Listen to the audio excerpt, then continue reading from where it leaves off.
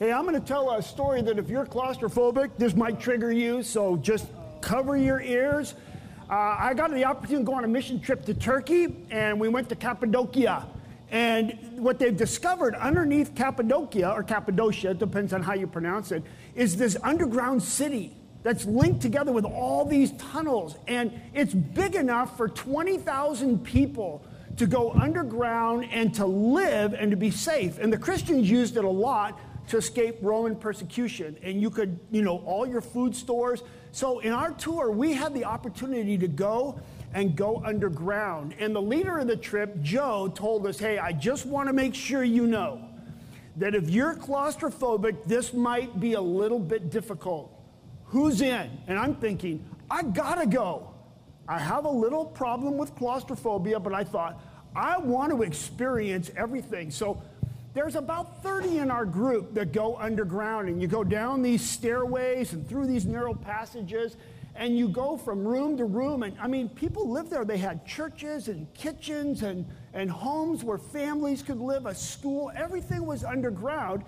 The deeper we got underground, the narrower the tunnels. And we had to go from one major section to another.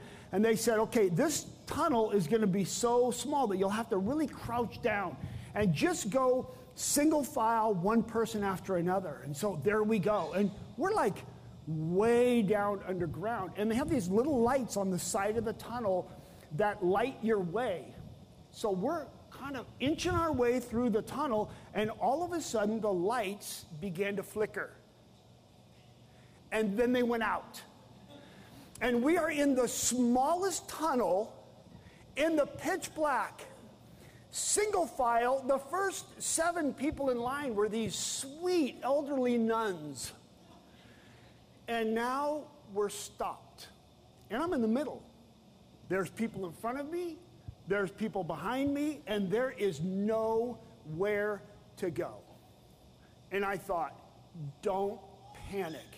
What if somebody panicked in this moment? It would have been a catastrophe.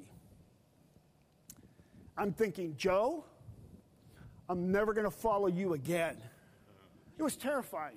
And then the lights flickered, they came on, and we continued on with our tour and eventually came up to the surface, and I kissed the ground. I was alive. You have to be careful who you choose to follow, because who you follow is determined by who you trust. You want to have trustworthy people that you follow. And we'll see that in our text this morning in John chapter 9, where Jesus heals a man who was born blind. So you're invited, if you've got your scriptures, to turn to John chapter 9.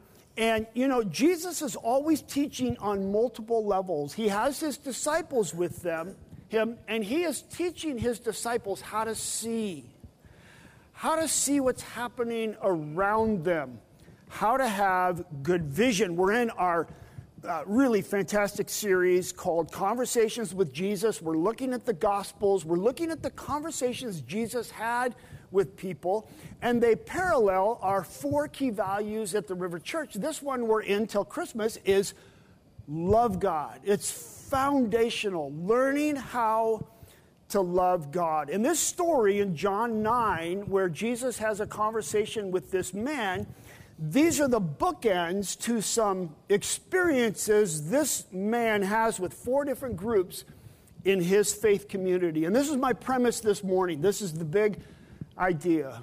This is what I'd like to wrestle with and talk with and have you think about with me. And that is this: healthy faith communities support our intention to trust Jesus. A healthy faith community will support our intention to trust Jesus with our lives. And that's our prayer, that's our desire. We want the river to be the healthiest, safest, warmest, best place as a people of faith, as followers of Jesus, so that each one of us individually can keep leaning into trusting Jesus with our lives. I think this is what it means to love God. I think loving God is trusting Jesus. The question is, can you love someone that you don't trust? And that pushes us to the edge of, do I trust Jesus with my life? Jesus, do I trust you? It makes me think of that film, Aladdin, when Aladdin says to Jasmine, do you trust me? That's what Jesus says to us. Do you trust me? That is the life of a disciple. And if you immerse yourself here in the Gospel of John, as we have the first, chapter 7, chapter 8, chapter 9, Jesus is in Jerusalem, and it's during this time called the Feast of the Tabernacles. And one of the traditions they had with the Feast of Tabernacles was all these beautiful, wonderful lights. Now, Jesus is in Jerusalem. It's a highly charged religious moment, but all this politics happening. And actually, Jesus is very savvy, and he knows exactly what he's doing. And at one point during the festival, chapter 8, verse 12, Jesus cries out, I am the light of the world, with the temple lights behind him. Whoever follows me will never walk in darkness, but will have the light of light. He's inviting people to follow him and to have their eyes open, to have the light of life. And it's ironic, or it's interesting, or intentional that John then shows us that Jesus is going to do that for this man who had no light, who was stuck in a tunnel with the lights out. He's going to demonstrate to us and to this man that he is indeed the light of the world, and he's going to invite him to follow him, to believe on him. You know, there's so much going on in this context. Jesus is in conflict with the religious leaders. They're not happy with what he's doing and who he's claiming to be. And in fact, the verse before our story, the last verse of chapter 8, at this they, the Pharisees, picked up stones to stone him, but Jesus hid himself, slipping away from the temple grounds. Can you imagine? I mean, Jesus is sneaking away because there's some guys that want to kill him, that want to stone him. So not only is he dealing with the reality of these religious leaders who are so opposed to him, but at the same time, Jesus has the crowds. The crowds are clamoring to get near him, and they want to make him their king. They're cheering him on. And yet, Jesus, always in the midst of the crowds, has his eye on the 12. He has his eye on the disciples. Jesus is training his disciples so that when he's gone, they'll lead. But not only that, he's headed to the cross. Jesus knows what his ultimate mission is. All this is going on in his mind. And now notice the first verse of chapter 9. He's leaving the temple grounds, and there's people chasing him who want to stone him. They want to put an end to him. They want to kill him. What would you be doing at that moment? Verse 1, as he went along, he saw a man. I don't know about you, but that could be the whole sermon right there. In the context of what Jesus is going through, he sees one person. That is remarkable about our Savior. And if you ever feel like nobody sees me, I'm invisible, this ought to give you encouragement that Jesus sees you. He saw a man blind from birth. Jesus has eyes to see. There's 4 groups in this story that also see Jesus. The disciples, this guy's neighbors, the Pharisees jump back into the story, and then his parents. And wow, we could talk at length about each one, but I'm going to be as brief as possible about them because my focus is healthy faith communities support our intention to trust Jesus with our lives. Would you want to trust these people? Let's just see. So in verse 6, Jesus sees the guy, he spits on the ground, And he made some mud with the saliva. That's delightful, isn't it? And what did he do with it? He put it on the man's eyes. Okay, that's weird. That's a strange sort of thing. Now, there were some medicinal ideas in their heads about saliva and the mud. And, I guess you could go to a spa and have the same thing sort of happen to you. But Jesus then put it on his eyes, and he said to the man, verse 7, "Go, wash in the pool of Siloam." And what did the guy do? Here's faith. The man went and washed, and he came home seeing. Now, there's 4 people that see him. How did they see him? First of all, it's the disciples. The disciples there in verse 2 asked Jesus when they saw this man born blind, "Rabbi, who sinned, this man or his parents, that he was born blind?" And Jesus says neither. And I love Eugene Peterson's translation in the Message. He says, "You're asking the wrong question." In other words, hey guys, here's a man desperate. He's born blind, and you want to have a theological conversation about who's to blame for his blindness? You're missing the point.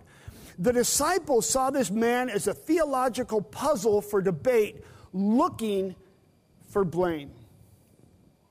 I love to talk theology, but that's not the point right here. Obsessing over theological puzzles gives us the ability to keep the man and Jesus at arm's length. And Jesus says, no, we're getting down to what real faith is. There's an action here. Jesus spits, he makes mud, he puts it on his eyes. He says, "Go and wash." And so the man went. Disciples, did you see that? Did you see what the man did? And then he went home seeing. So the second group are his neighbors. He goes home. Can you imagine the stir that must have been happening when this guy comes home? The neighbors, look at verse 8, and those who had formerly seen him begging asked a question. Wait, isn't this the same man who used to sit and beg? And some claimed that he was. But others said, no, he only looks like him. The neighbors saw this guy as a faceless beggar stuck in poverty. Only too easy to ignore. They put a label on this guy. They put him in a box. They put him in a category. Oh, that's the blind guy. Done with that. Oh, that's the blind guy who sits by the side of the road. Oh, okay, yeah, that's him. That's who he is. That's his identity. No, he's the blind guy that sits by the road and he begs. That's who he is. And when we put him in that box and label him, in one sense, we're kind of done with having to ask the question, what does it mean to really see him? What does it mean to trust? What does it mean to support this guy's intention to change his life? No, we're done with it because he has a label and a name. So they don't know what to do with him. So in verse 13, they brought this guy to the Pharisees, the religious leaders. Okay, we don't know what to do with him, so let's bring him to the Pharisees. That's the third group. And notice how the Pharisees respond to this situation. They brought to the Pharisees the man who'd been blind. Verse 14, now the day on which Jesus had made the mud and opened the man's eyes was a Sabbath. And this is the point where the bass dun-dun-dun should come in the moment. Oh no, Jesus broke the law. This is what they were concerned about. This is the only thing they cared about. Jesus broke the Sabbath law because he worked by making mud out of his spit. Not acknowledging the fact that when Jesus did it, he healed the blind man. That's the Pharisaical mindset. Missing life for your rule. Jesus went to the cross primarily because he broke bad rules. He honored the law. But when we take the law and use it to continue to oppress and harm and hurt people instead of setting them free and giving them life and light, Jesus is really quick to step right over that line and break that rule. Sometimes when we take, our idea of what God values and we turn that into a law or into a tradition, we can end up missing what God's really doing. We end up missing, and we end up being blind to the reality that God is giving sight to the blind. I remember when I was a youth pastor and a girl in our group, 15 years of age, she got pregnant. And that's always a life-shattering, traumatic situation. In fact, I sat with her after camp to tell her parents with her that she was pregnant. And it's just a heart-wrenching, difficult situation. She'd made the commitment that she was going to keep this baby. And she was not going to give it up for adoption. She was not going to abort the baby. She was going to keep this baby. And so now here she is. She's part of our youth group. And I will tell you that many times when this kind of thing happens, they're no longer part of the youth group. It's too difficult for them. There's too much shame. But there was a commitment to her, to be with her, to hang in there with her and support her in her small group. They rallied around her and they walked with her. We all walked with her through her pregnancy as it became more and more obvious that here's a girl at church in the high school group who's very, very pregnant. And there was a point in time where in this process of receiving that support, she just felt like, I want to say something to the group. And it included all sorts of things about her life and the change that had come into her life and her decision to keep the baby and her relationship with God and her shame and her guilt and her decision to want to move forward in a life with God with this very obvious baby about to be delivered. And her whole small group stood up with her. And I can remember, and I'm not saying this in an overly critical sense because I totally understand this, but there was a group of parents who reached out to me after this happened, and they said, we just really have a problem with the way you're celebrating and cheering on this girl who got pregnant. Don't you know the message that's sending to all the other girls that, wow, if I get pregnant, people will love me more. I said, oh, yeah, I get that. But what's the alternative? What is the alternative in that moment? To say, you're not welcome here? You have to somehow wear clothes that let everyone know that you have sinned? What do we do?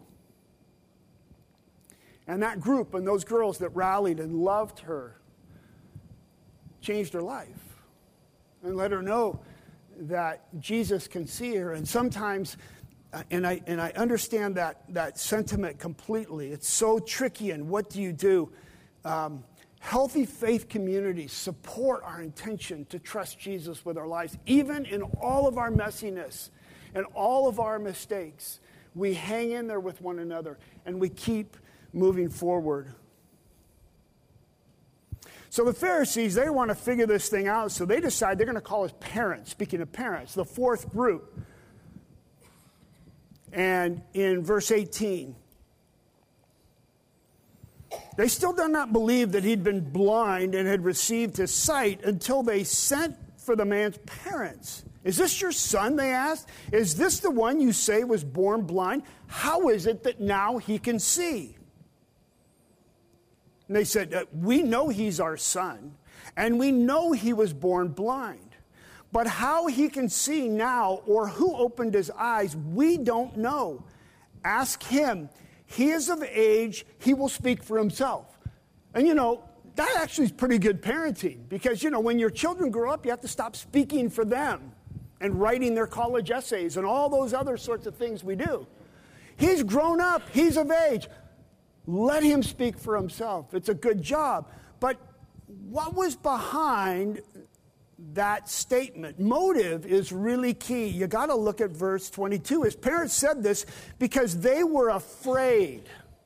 You get it? That's what's behind this statement. They were afraid. What were they afraid of?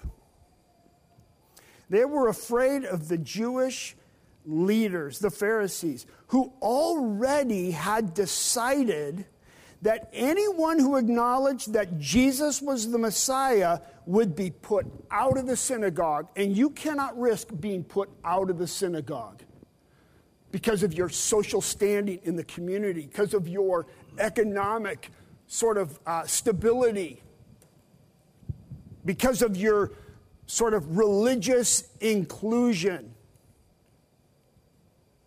Why did they toss it over to their son? Because they were afraid. Fear was motivating their parenting. They saw their son as a risk to their standing, and thus they chose to abandon their son at that moment.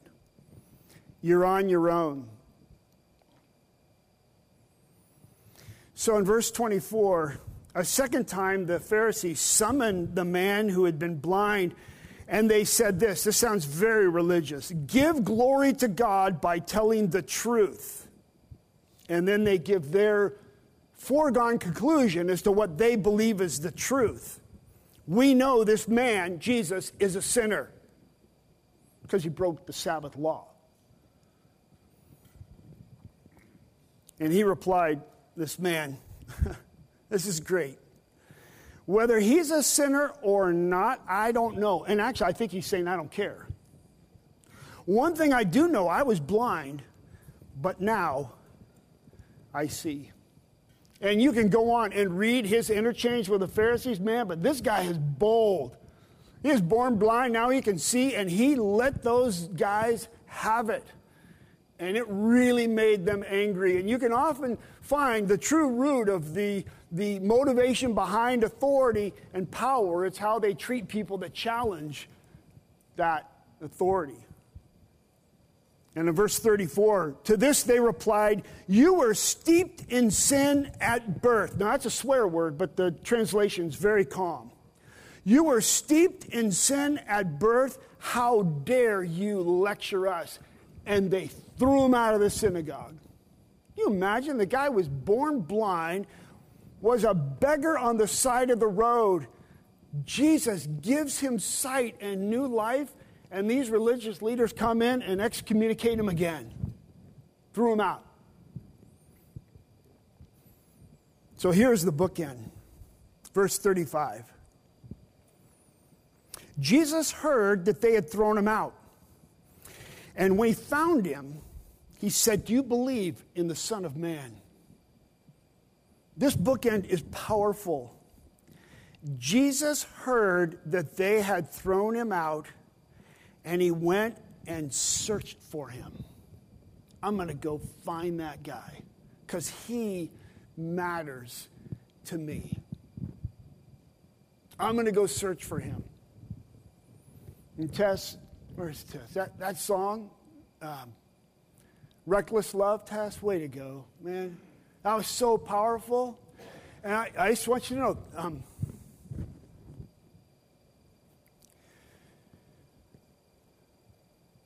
this guy could sing that song. He knew about God's reckless love. Because while they wanted to go and stone him, he saw the guy and healed the guy. And they threw him out, and he went and searched for him. Let the lyrics go again in your head. It's really powerful. Last week, Todd talked about God's scandalous love with the woman that was caught in adultery. It was a scandal what Jesus did. And this is incredibly reckless. Do you believe in the Son of Man? The word believe. Jesus is inviting him to move toward spiritual sight. Come closer. I'm inviting you into a relationship with me. The man says, well, who is this Son of Man, sir? The man asked. Tell me so that I may believe in him. And Jesus said, you've now seen him. Now remember, Jesus was healed by the guy when he was blind. He put mud on his eyes so he couldn't see a thing. Said, go to the pool. He went to the pool, went home. And now he's never seen Jesus. He's meeting him for the first. He doesn't know who this guy is talking to him. Do you believe in the Son of Man? Well, who is he? Tell me that I may believe in him. And Jesus said, you've now seen him. You can see. You have eyes. You're looking at me. In fact, he, the Son of Man, is the one speaking with you. And the man said, Lord, I believe. And he worshiped him. That's love. Worship is love, offering our worship to Jesus. So I'm intrigued by this word group, believe. What does it mean to believe in Jesus? What does it mean to have faith in Jesus? Well, it also means to trust. Faith and trust are so similar. Faith is not a nebulous noun. It's an active verb. Faithing in Jesus. It's the same as following Jesus, worshiping Jesus. Loving God is trusting Jesus. Our consultant, Carl Martin from Scotland, he wrote a book, and I pulled this line out of the book. He said, fruitful discipleship is not about the absence of sin or the adherence to a doctrine. It's all about the presence of Jesus. Now, that can make some people very nervous. It's not about the absence of sin. Jesus says that's not the point at this moment. And it's not about, the right beliefs. It's about the presence of Jesus. I encourage you to go back and listen to the other messages that are part of this Love God series. Todd kicked us off with love God. The greatest command is to love God with everything you've got. And the next week we looked at Jesus, looked at his disciples right in the eye and said, well, people say all sorts of things about Jesus, but who do you say that I am? It's this relationship. And then the next one was about abiding. Remember, Todd talked about abiding. Jesus says you can't bear fruit unless you abide in me. It's the presence of Jesus. It's the relationship with Jesus. It's not getting all hung up about these supposed sins and errors. As important as that is, Jesus is never negating the reality of sin and the crushing weight that brings. And of course, right belief is so vital. Who do you say that I am? But we miss the point when we forget that it's about the presence of Jesus, abiding and being with him, and he changes us. It's about trusting Jesus. Jesus put mud on his eyes and said, now go, wash. And what did the man do? He got up and he went and he washed and he came home seeing. That is faith. It is hearing the voice of Jesus and it's getting up and taking the first step toward the pool. One way to think about this is when you go skiing, snowboarding. I don't know if we'll ever get winter here, but it's going to happen in the mountains sometime. And we're going to go skiing.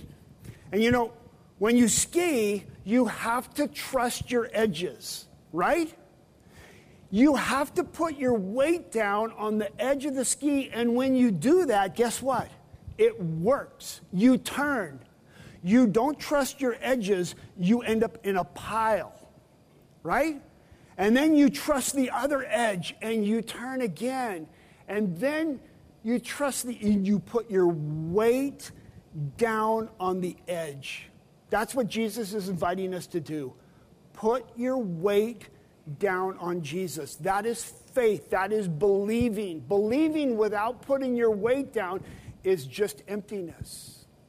It's trusting Jesus. Jesus says, go, and you put your weight down and go. You take one step. So here's the big question that we'll land on. I think the great question is, will you trust Jesus with blank? And then you fill in the blank. Will you trust Jesus? Now what goes in the blank. And right now, a lot of families are wrestling with college admissions, right? Oh, will you trust Jesus with your college admissions?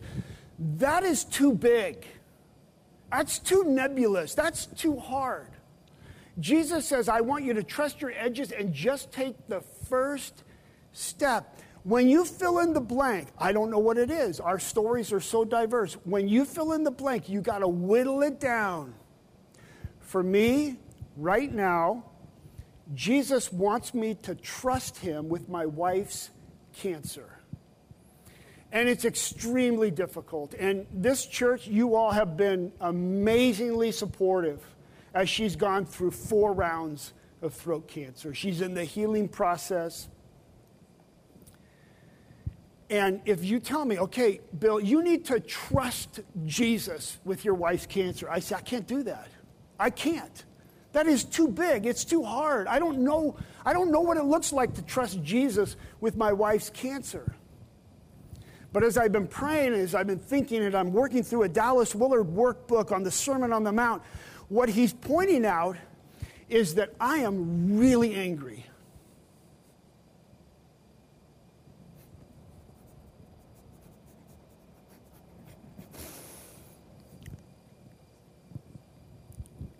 Will you trust me with your anger?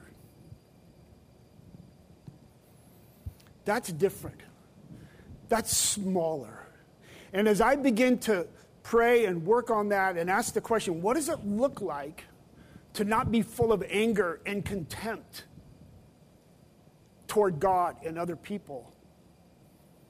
Then through the Spirit, he's gently begun to uncover other things. That my anger is not just at my wife's cancer. It's at all sorts of disappointments and frustrations that now I can say, God, I want to trust Jesus with that disappointment and work on that. And trusting Jesus with the cancer is going to come as a result of taking one step at a time toward the pool of Siloam. So what does Jesus need to put mud on in your life? What would you put in that sentence? Trust Jesus with. You know, when the Allied forces landed on the beaches of Normandy, they knew they had to liberate France. But they knew they couldn't liberate France all in a day, right? What did they decide they had to do? They had to take the beach. They had to take the beach. And they stormed that beach. And through great courage and fear and loss of life, they took the beach. And then they took the cliff. And then they took the first town and the next town. And ultimately, they made it to Paris. And there was liberation of the entire country. And the war eventually ended. That's discipleship. Don't start with France. It's too big. It's too ominous. Start with the beach. What's the beach head for you? I will trust you, Jesus, with this. And just take that first step. That's the life of following Jesus, one step at a time. Healthy faith communities support our intention to trust Jesus with our lives. That's what this is about. When we come to worship, in fact, why doesn't the band come on up and get ready? We encourage one another. We support one another.